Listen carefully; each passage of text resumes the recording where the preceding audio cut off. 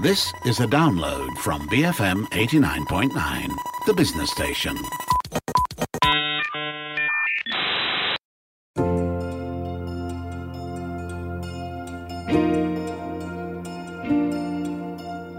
Money is a big part of our lives and well-being. You need money to put food on the table, to send your kids to school, and even for healthcare. But can money buy happiness? I'm Dashran Johan, and this is Today I Learned. On the show with me today is Dr. Eugene Tee. He's an associate professor in psychology at Help University. Welcome to the show, Dr. Eugene. How are you? I'm very good, Dashran. Thank you for having me. Let's get right into the topic, Dr. Eugene. What does psychological research say about money buying happiness? Are those with more money happier than those with less? Well, Dashran, that's an age-old question. It's a research question that has occupied the thoughts and the minds of a lot of psychologists, the link between money and happiness. So the general consensus we're seeing from the evidence from psych research is that money does, I'll put this in quote marks, right, buy happiness, but importantly, up to a certain point. So I won't get into the details of where that cutoff point is, but since most of the data is from studies in the US, if you're curious, it's about $75,000 a year. But most importantly, the general finding is that when you've earned or have your basic needs met, you can provide sufficiently for yourself, your lifestyle, and your dependents, then the relationship between money and happiness actually tapers off, right? So in other words, we see a diminishing returns for the economists out there on money's effects on happiness past that point, at least from the data from the US, right?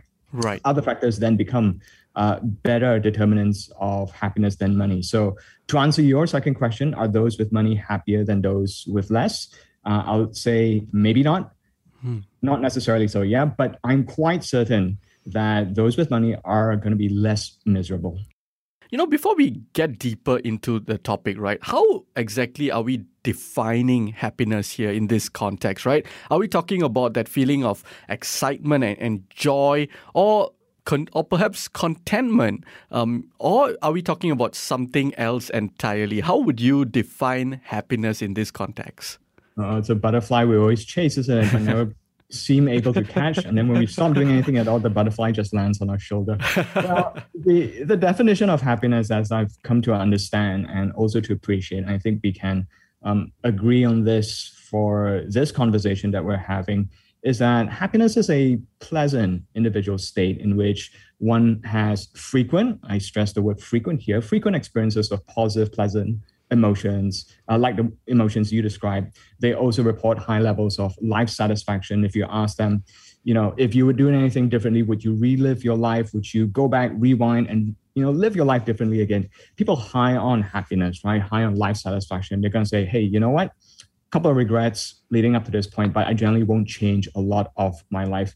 And overall as well, generally a healthy sense of overall well-being, that your life is put together, that they're content with major aspects in their life, their work, their relationships. So you mentioned, right, and I wanted to highlight this as well, excitement, joy, contentment. So I consider those to be specific emotion states. Right. They are mostly fleeting, temporary, the ups and downs, right? The highs in this case on your day-to-day experiences. So other emotions that might feature as part of what we call a happy life, certainly someone high on happiness, include pride, right? From achievements, a feeling of love from family and friends.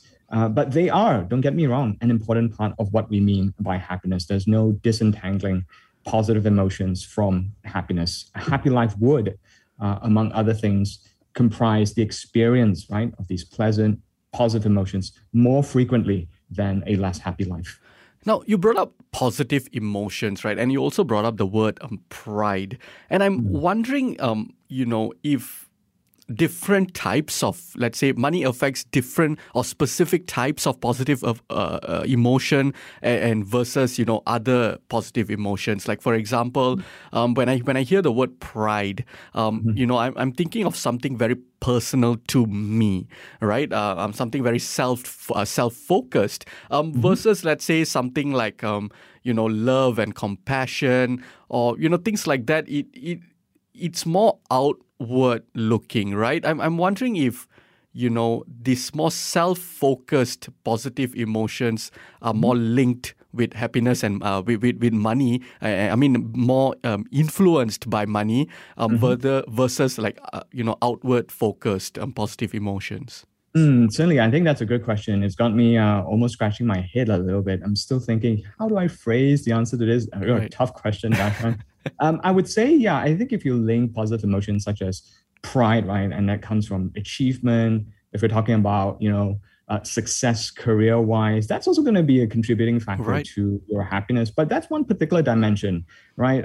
That emotion of pride seems attached to feelings of achievement, accomplishment, success, right? That is fulfilling, and all the better if you have a significant, meaningful job. And then you have other emotions, what I think you referred to as other focused emotions, looking externally, outwardly. You mentioned love and compassion. I think those feature heavily as well in terms of connections, relationships with others. Where I think it gets a little bit blurry, right, is that you can always say that I'm proud of being a family man. I'm proud of my children's achievement, that's true. right?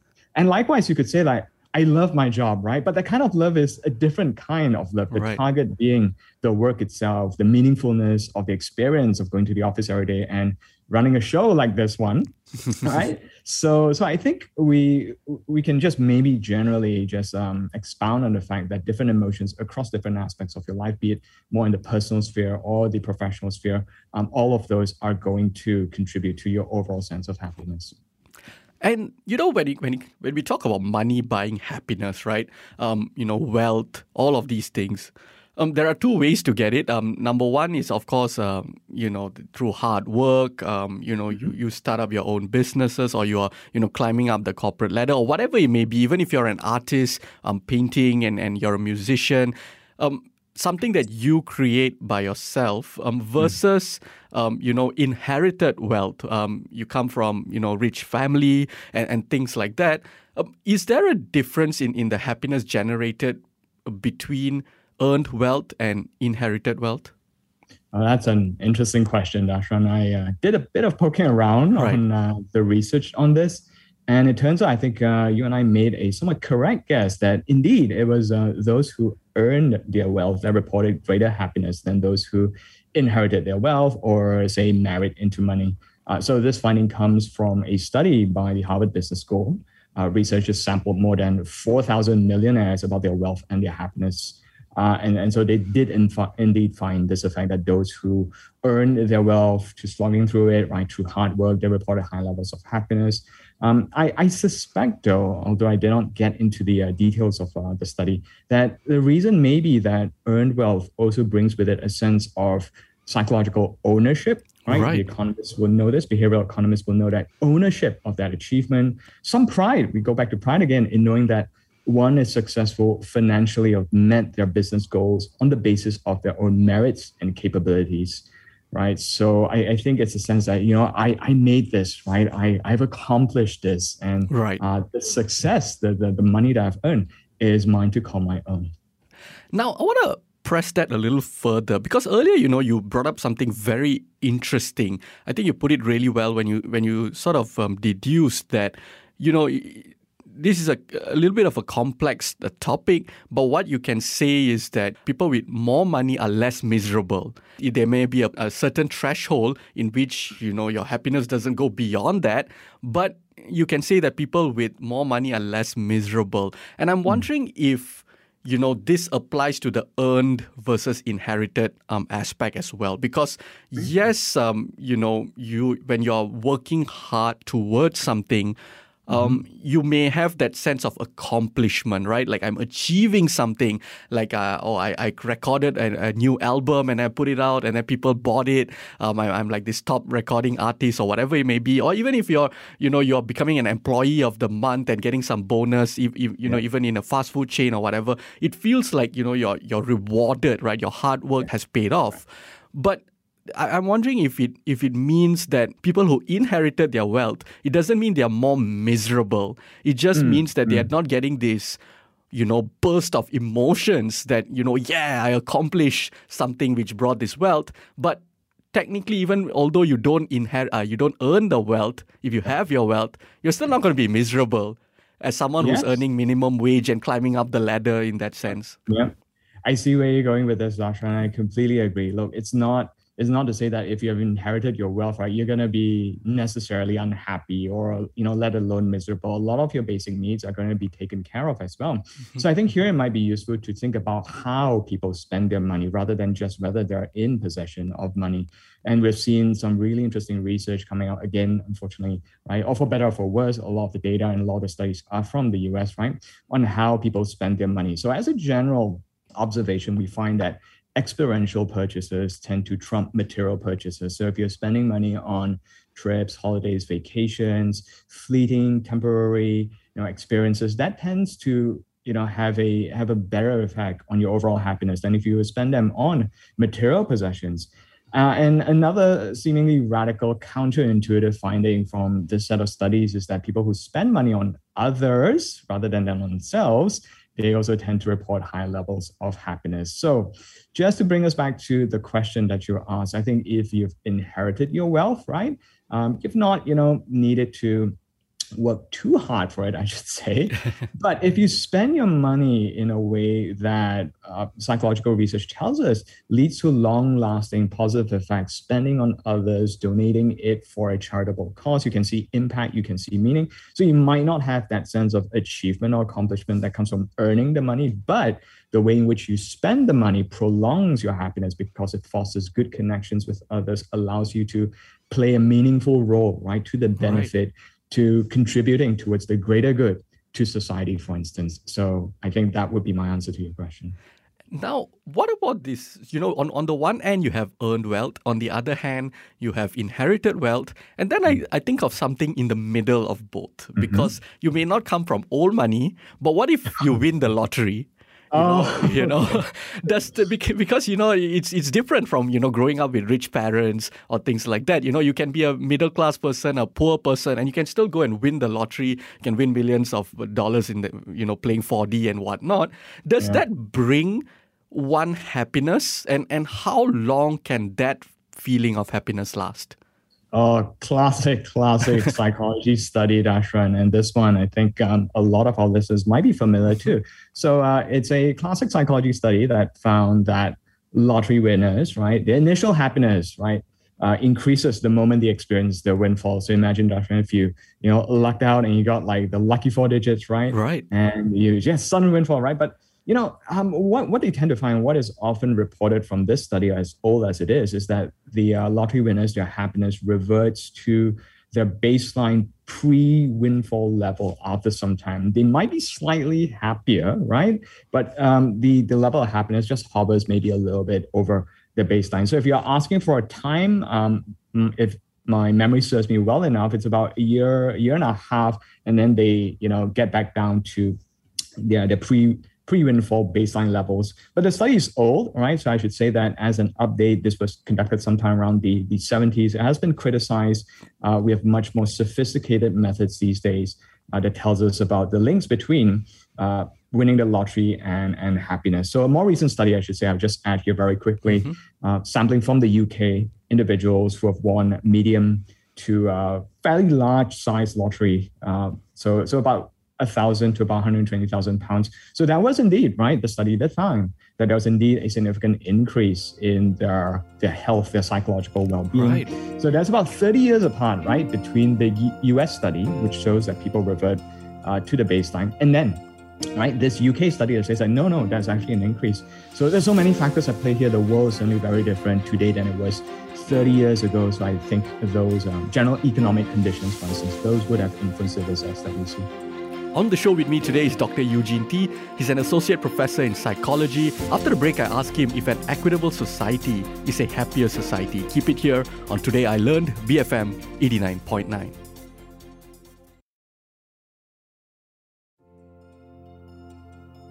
Welcome back to Today I Learned. I'm Dashran Johan, and on the show with me today is Dr. Eugene Tee, Associate Professor in Psychology at Help University. And today we are exploring the age-old question, can money buy happiness?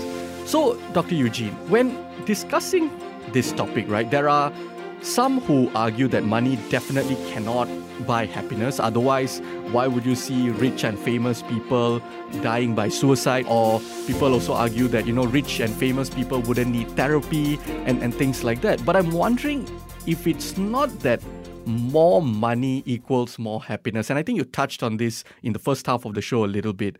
But rather that you need to hit a certain level of wealth or income to be generally happy or content with your life. You need to have a certain level of financial stability to not worry about food, medical bills, mortgages, and then, if you have a family, certain amount of money so you don't have to worry about your kids' education and things like that. And not having to worry about these things is happiness in that sense, but doesn't mean that someone who earns 100,000 is going to be more happy than someone who earns 90,000 and someone who earns 110,000. How do you see it?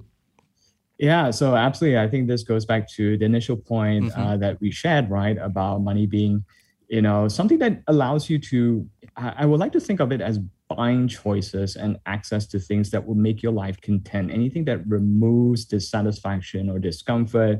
But you're right in saying as well that wealth does come at a price. So you might want to think about why is it that even when individuals, like you mentioned, the rich and famous, right, they still seek out assistance, they need to attend therapy, or they die by suicide. So just to add on to my points earlier, once you hit a certain point where you've earned enough to sustain a comfortable, not necessarily a luxurious life, other factors become more important determinants of happiness. There is another theory that just came to mind that I often referred to. It's called the hygiene motivated theory, right? Suggesting that all other things held equal, money is a better remover of dissatisfaction than it is a provider of satisfaction. It's mainly applied towards employee motivation. So this is from industrial organizational psychology. And the main claims is that if you want to remove dissatisfaction, you need to make sure that your workplace is safe, you provide a decent salary, again, highlighting the emphasis on salary than money, right? And good relationships between coworkers. But if you want to increase satisfaction, at least in work, you want to make sure that the work is meaningful.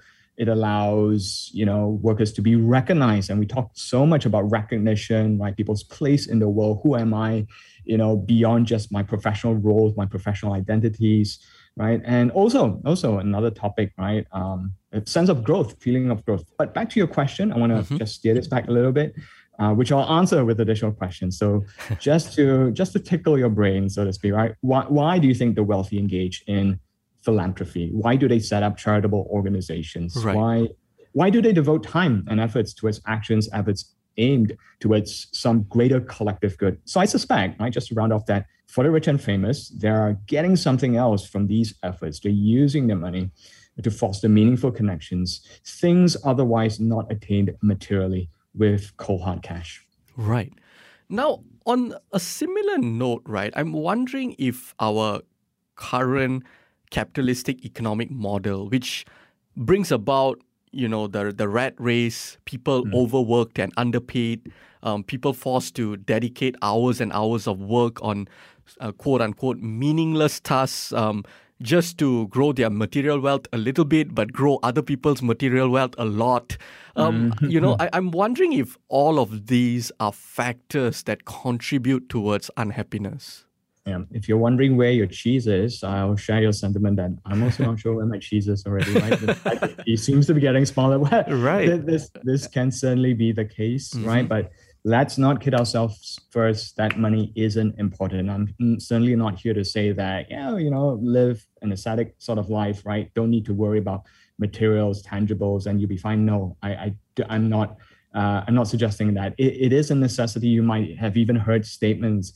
If we link it to work and prosperity and richness, someone once said, right, you can guess, it is glorious to be rich. Someone else said, nobody ever changed the world on by just working 40 hours a week. Right. And that working 9 hours, 6 days a week is the key to success. So just as a quiz, right, you can guess who said that. But this is certainly a far cry from the economist John Maynard Keynes' prediction in the 30s, where he said that his grandchildren will be working, 15-hour work weeks. So indeed, increasing workload and hours spent at work without, I think, the security and stability of being afforded, a decent living, put down money for a house, for instance, without sacrificing one's free time, relationships. And I think this has led us to a stark realization, this capitalistic economic model that you're referring to. We live in a world with an excessive emphasis, I feel, on the necessity of such material security without the guarantee of its attainment. I recall even some discussions, right? You're talking about meaningless work. There's a book called Bull Jobs, right? Mm-hmm. Meaningless jobs that harm, right? They're routine, they're mundane. They harm rather than benefit society. So here I would just say, not working is a surefire way to be miserable, right? But working too much and fixating on career advancements, external, right, targets, attaining status, material rewards, those are still not guarantees of happiness either. I want to, you brought up something that is very interesting. I think it's very apt to this question, right? That we are a society that emphasizes so much on attaining, on material wealth without the promise of being able to attain it. And I think that is the key here that I want to hone in on, right? Because it's like you said, it's not so much of we saying that not working will bring you more happiness rather than, working. Because I think people want to contribute in whatever way, but it's this idea that we are forced, because in this current economic model, the way things are run, it's like you said, we are forced that this is the rules of the game or whatever it may be. This is the game that we have to play, and it says that you need to do so and so, and you need to slog, and you need to even if it's meaningless jobs or things that doesn't contribute to society, you need to do it because you need to chase this material wealth, because otherwise it's not going to bring happiness, which is true, because everything, even healthcare, everything you need to pay for it. Yes. And I'm wondering if that is the contributing factor to unhappiness. It's exactly like what you said, this idea that everybody needs to play the game, but there's no promise that everybody will get an equal share of the pie. Yes. And what does that tell you about the game, Dashran? Mm-hmm. I think it's broken. Absolutely. Isn't it? Right. Mm-hmm. So you'll also see in response to that movements around the world, especially in Far East, cultures, right? The 996 book culture, there's been a pushback. There's the lie flat movement over in China as well, where a lot of youths, right, are, they're not going up in arms, literally speaking, but they're certainly pushing back. Mm-hmm. And there's a societal trend towards saying no more, all right? The work is not only backbreaking, it's soul crushing. And I would rather not play this game. I would rather not adhere to societal expectations that success means a house in the suburbs, right, with at least one car, a partner with 2 children, right? So I think a lot of people are chewing or, almost disregarding these ideas and saying that, it's not the life that they want. They're looking for something else. A sociologist or an economist might be able to provide a better insight on this, but, from a psychological point of view, I can understand that, material possessions, material security is not directly related to meaningfulness of one's life. Does material wealth equate to happiness in all parts of the world, especially when we look at it, historically? Mm-hmm. Right. So this is where we take the conversation to the country level, isn't it? Right. So you'll find that, say, if we use country level data, so I'm thinking about GDP per capita, there is indeed a correlate with happiness as measured by life satisfaction. So, right. But there is an interesting paradox, right? It's coined by the economist that bears this paradox's name, Richard Easterlin, showed that national wealth, right, is not always on par with growing national happiness. So if you follow along this line of reasoning, Dashran, it's like richer people are happier than poorer people within a country. Makes sense. Right. Makes sense. Absolutely. Right? But at the country level, richer countries are not necessarily happier than poorer countries. So you think, what gives, right? So if you just sum up everything, it's just like, well, if all the people in the country are happy, then surely, generally as a whole, in some, right, happy countries are going to be the richer countries, but that's not necessarily the case. So there are, of course, acknowledged criticisms and debates surrounding this issue. But to answer your question, I think sometimes what researchers have argued is that And there have been some attempts, right, for them to resolve this paradox. So a couple of researchers say that this might be due to increasing income equality. So part of your answer that does it equate to happiness across all parts of the world? No, I think that's another factor that plays out here. So the main argument is that as a country's wealth increases, so too does the disparity, the gulf, the gap between the rich and the poor, right? So the researchers thus argue that if there aren't mechanisms, right, to redistribute the wealth within the country, then the wealth disparity widens. You have a richer country, but not necessarily richer citizens. Great inequalities and disparities lead to, us thinking less perceived fairness, diminished opportunities, that you think that access to health, education are only accessible to those with money, and overall this lowers social mobility as well. So the answer becomes a little bit more complex because we think that it does, but some part of it also depends on whether there's mechanisms in place in a country to redistribute that wealth and to limit the disparity as countries get richer. Now, that's interesting because then now I'm wondering if it ties to equity, right? Which is why when we, you can correct me if I'm wrong, Dr. Eugene, whenever we look at the global happiness index, especially these days, maybe the past 5-10 years or so, maybe a little bit longer, you see a lot of Scandinavian countries topping the list compared to countries like, let's say, the US and China, which are way more rich. If you just look at it on a blanket level, the US and China are way, bigger economies than, let's say, a Denmark or a Sweden or whatever it may be. But it's like you said, because I'm wondering if it ties back to what you said, where let's say in a country like the US, for example, you might have, 9 out of the top 10 billionaires in the US, but there is this huge income disparity, their wealth disparity, where the common folk can't even afford healthcare, all sorts of things. Compared to, let's say, a country like Denmark, where even a McDonald's worker gets about $22 an hour wages. So I'm wondering, Dr. Eugene, is an equitable society a happier society? You're not wrong, Dr. So there's no need for me, absolutely nothing for me to correct. You've actually answered part of the question already.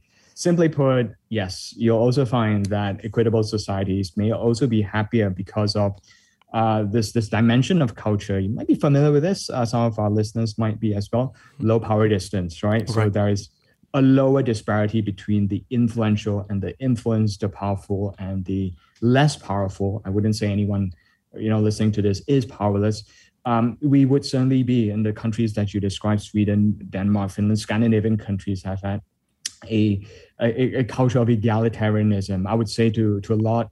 To a lot of extent as well, countries in Oceania, so Australia and New Zealand as well. So if we were more egalitarian, if we accepted less, but and not more differences in disparity in power, we would certainly be a happier country, right? Interestingly, the study that I am referring to here to draw upon all these findings is that happier societies, get this, right, also tend to be higher on femininity. Right. They're also less averse to uncertainty. So you get really, traditional gender roles, masculinity, right? That doesn't seem to lead to more happier societies. But I think there's a point here to be made about Scandinavian countries because they are also some of the most feminine in the world. This is not, an inappropriate term. If we're saying femininity, we're talking about communal values, cooperation, empathy, right? Respect for each other's dignity, human rights, for instance. So I think these are more communal characteristics that feature in happier societies rather than less happy ones. Certainly. All right. Before we wrap this conversation up, final thoughts. Does money buy happiness? Simple answer to that question, right? Before we go for another half an hour, right? Yes, up to a certain point. Again, I would say it's a better remover of dissatisfaction. This is based on substantial research. So better remover of dissatisfaction than it is a driver of satisfaction or sustained long-term happiness. After you've had your basic needs met, you're better off spending money on experiential purchases, spending on others, devoting your time, your energies to more meaningful causes. So hopefully, right, next time you have a bit of disposable income on the side, right, you can make your ringgit or your dollar, whichever currency you're using, right, stretch out better for your happiness by more thoughtful, deliberate, mindful spending. On that note, thank you so much for speaking with me today. You're most welcome, Darshan. Enjoy the conversation as always. That was Dr. Eugene Tee. He's an associate professor in psychology at Help University. If you missed any part of our conversation, you can check us out on podcasts. We're available on the BFM app, bfm.my, or pretty much wherever you get your podcasts from. I'm Darshan Johan, and this has been Today I Learned, BFM 89.9. Thank you for listening to this podcast. To find more great interviews, go to bfm.my or find us on iTunes. BFM 89.9, the business station.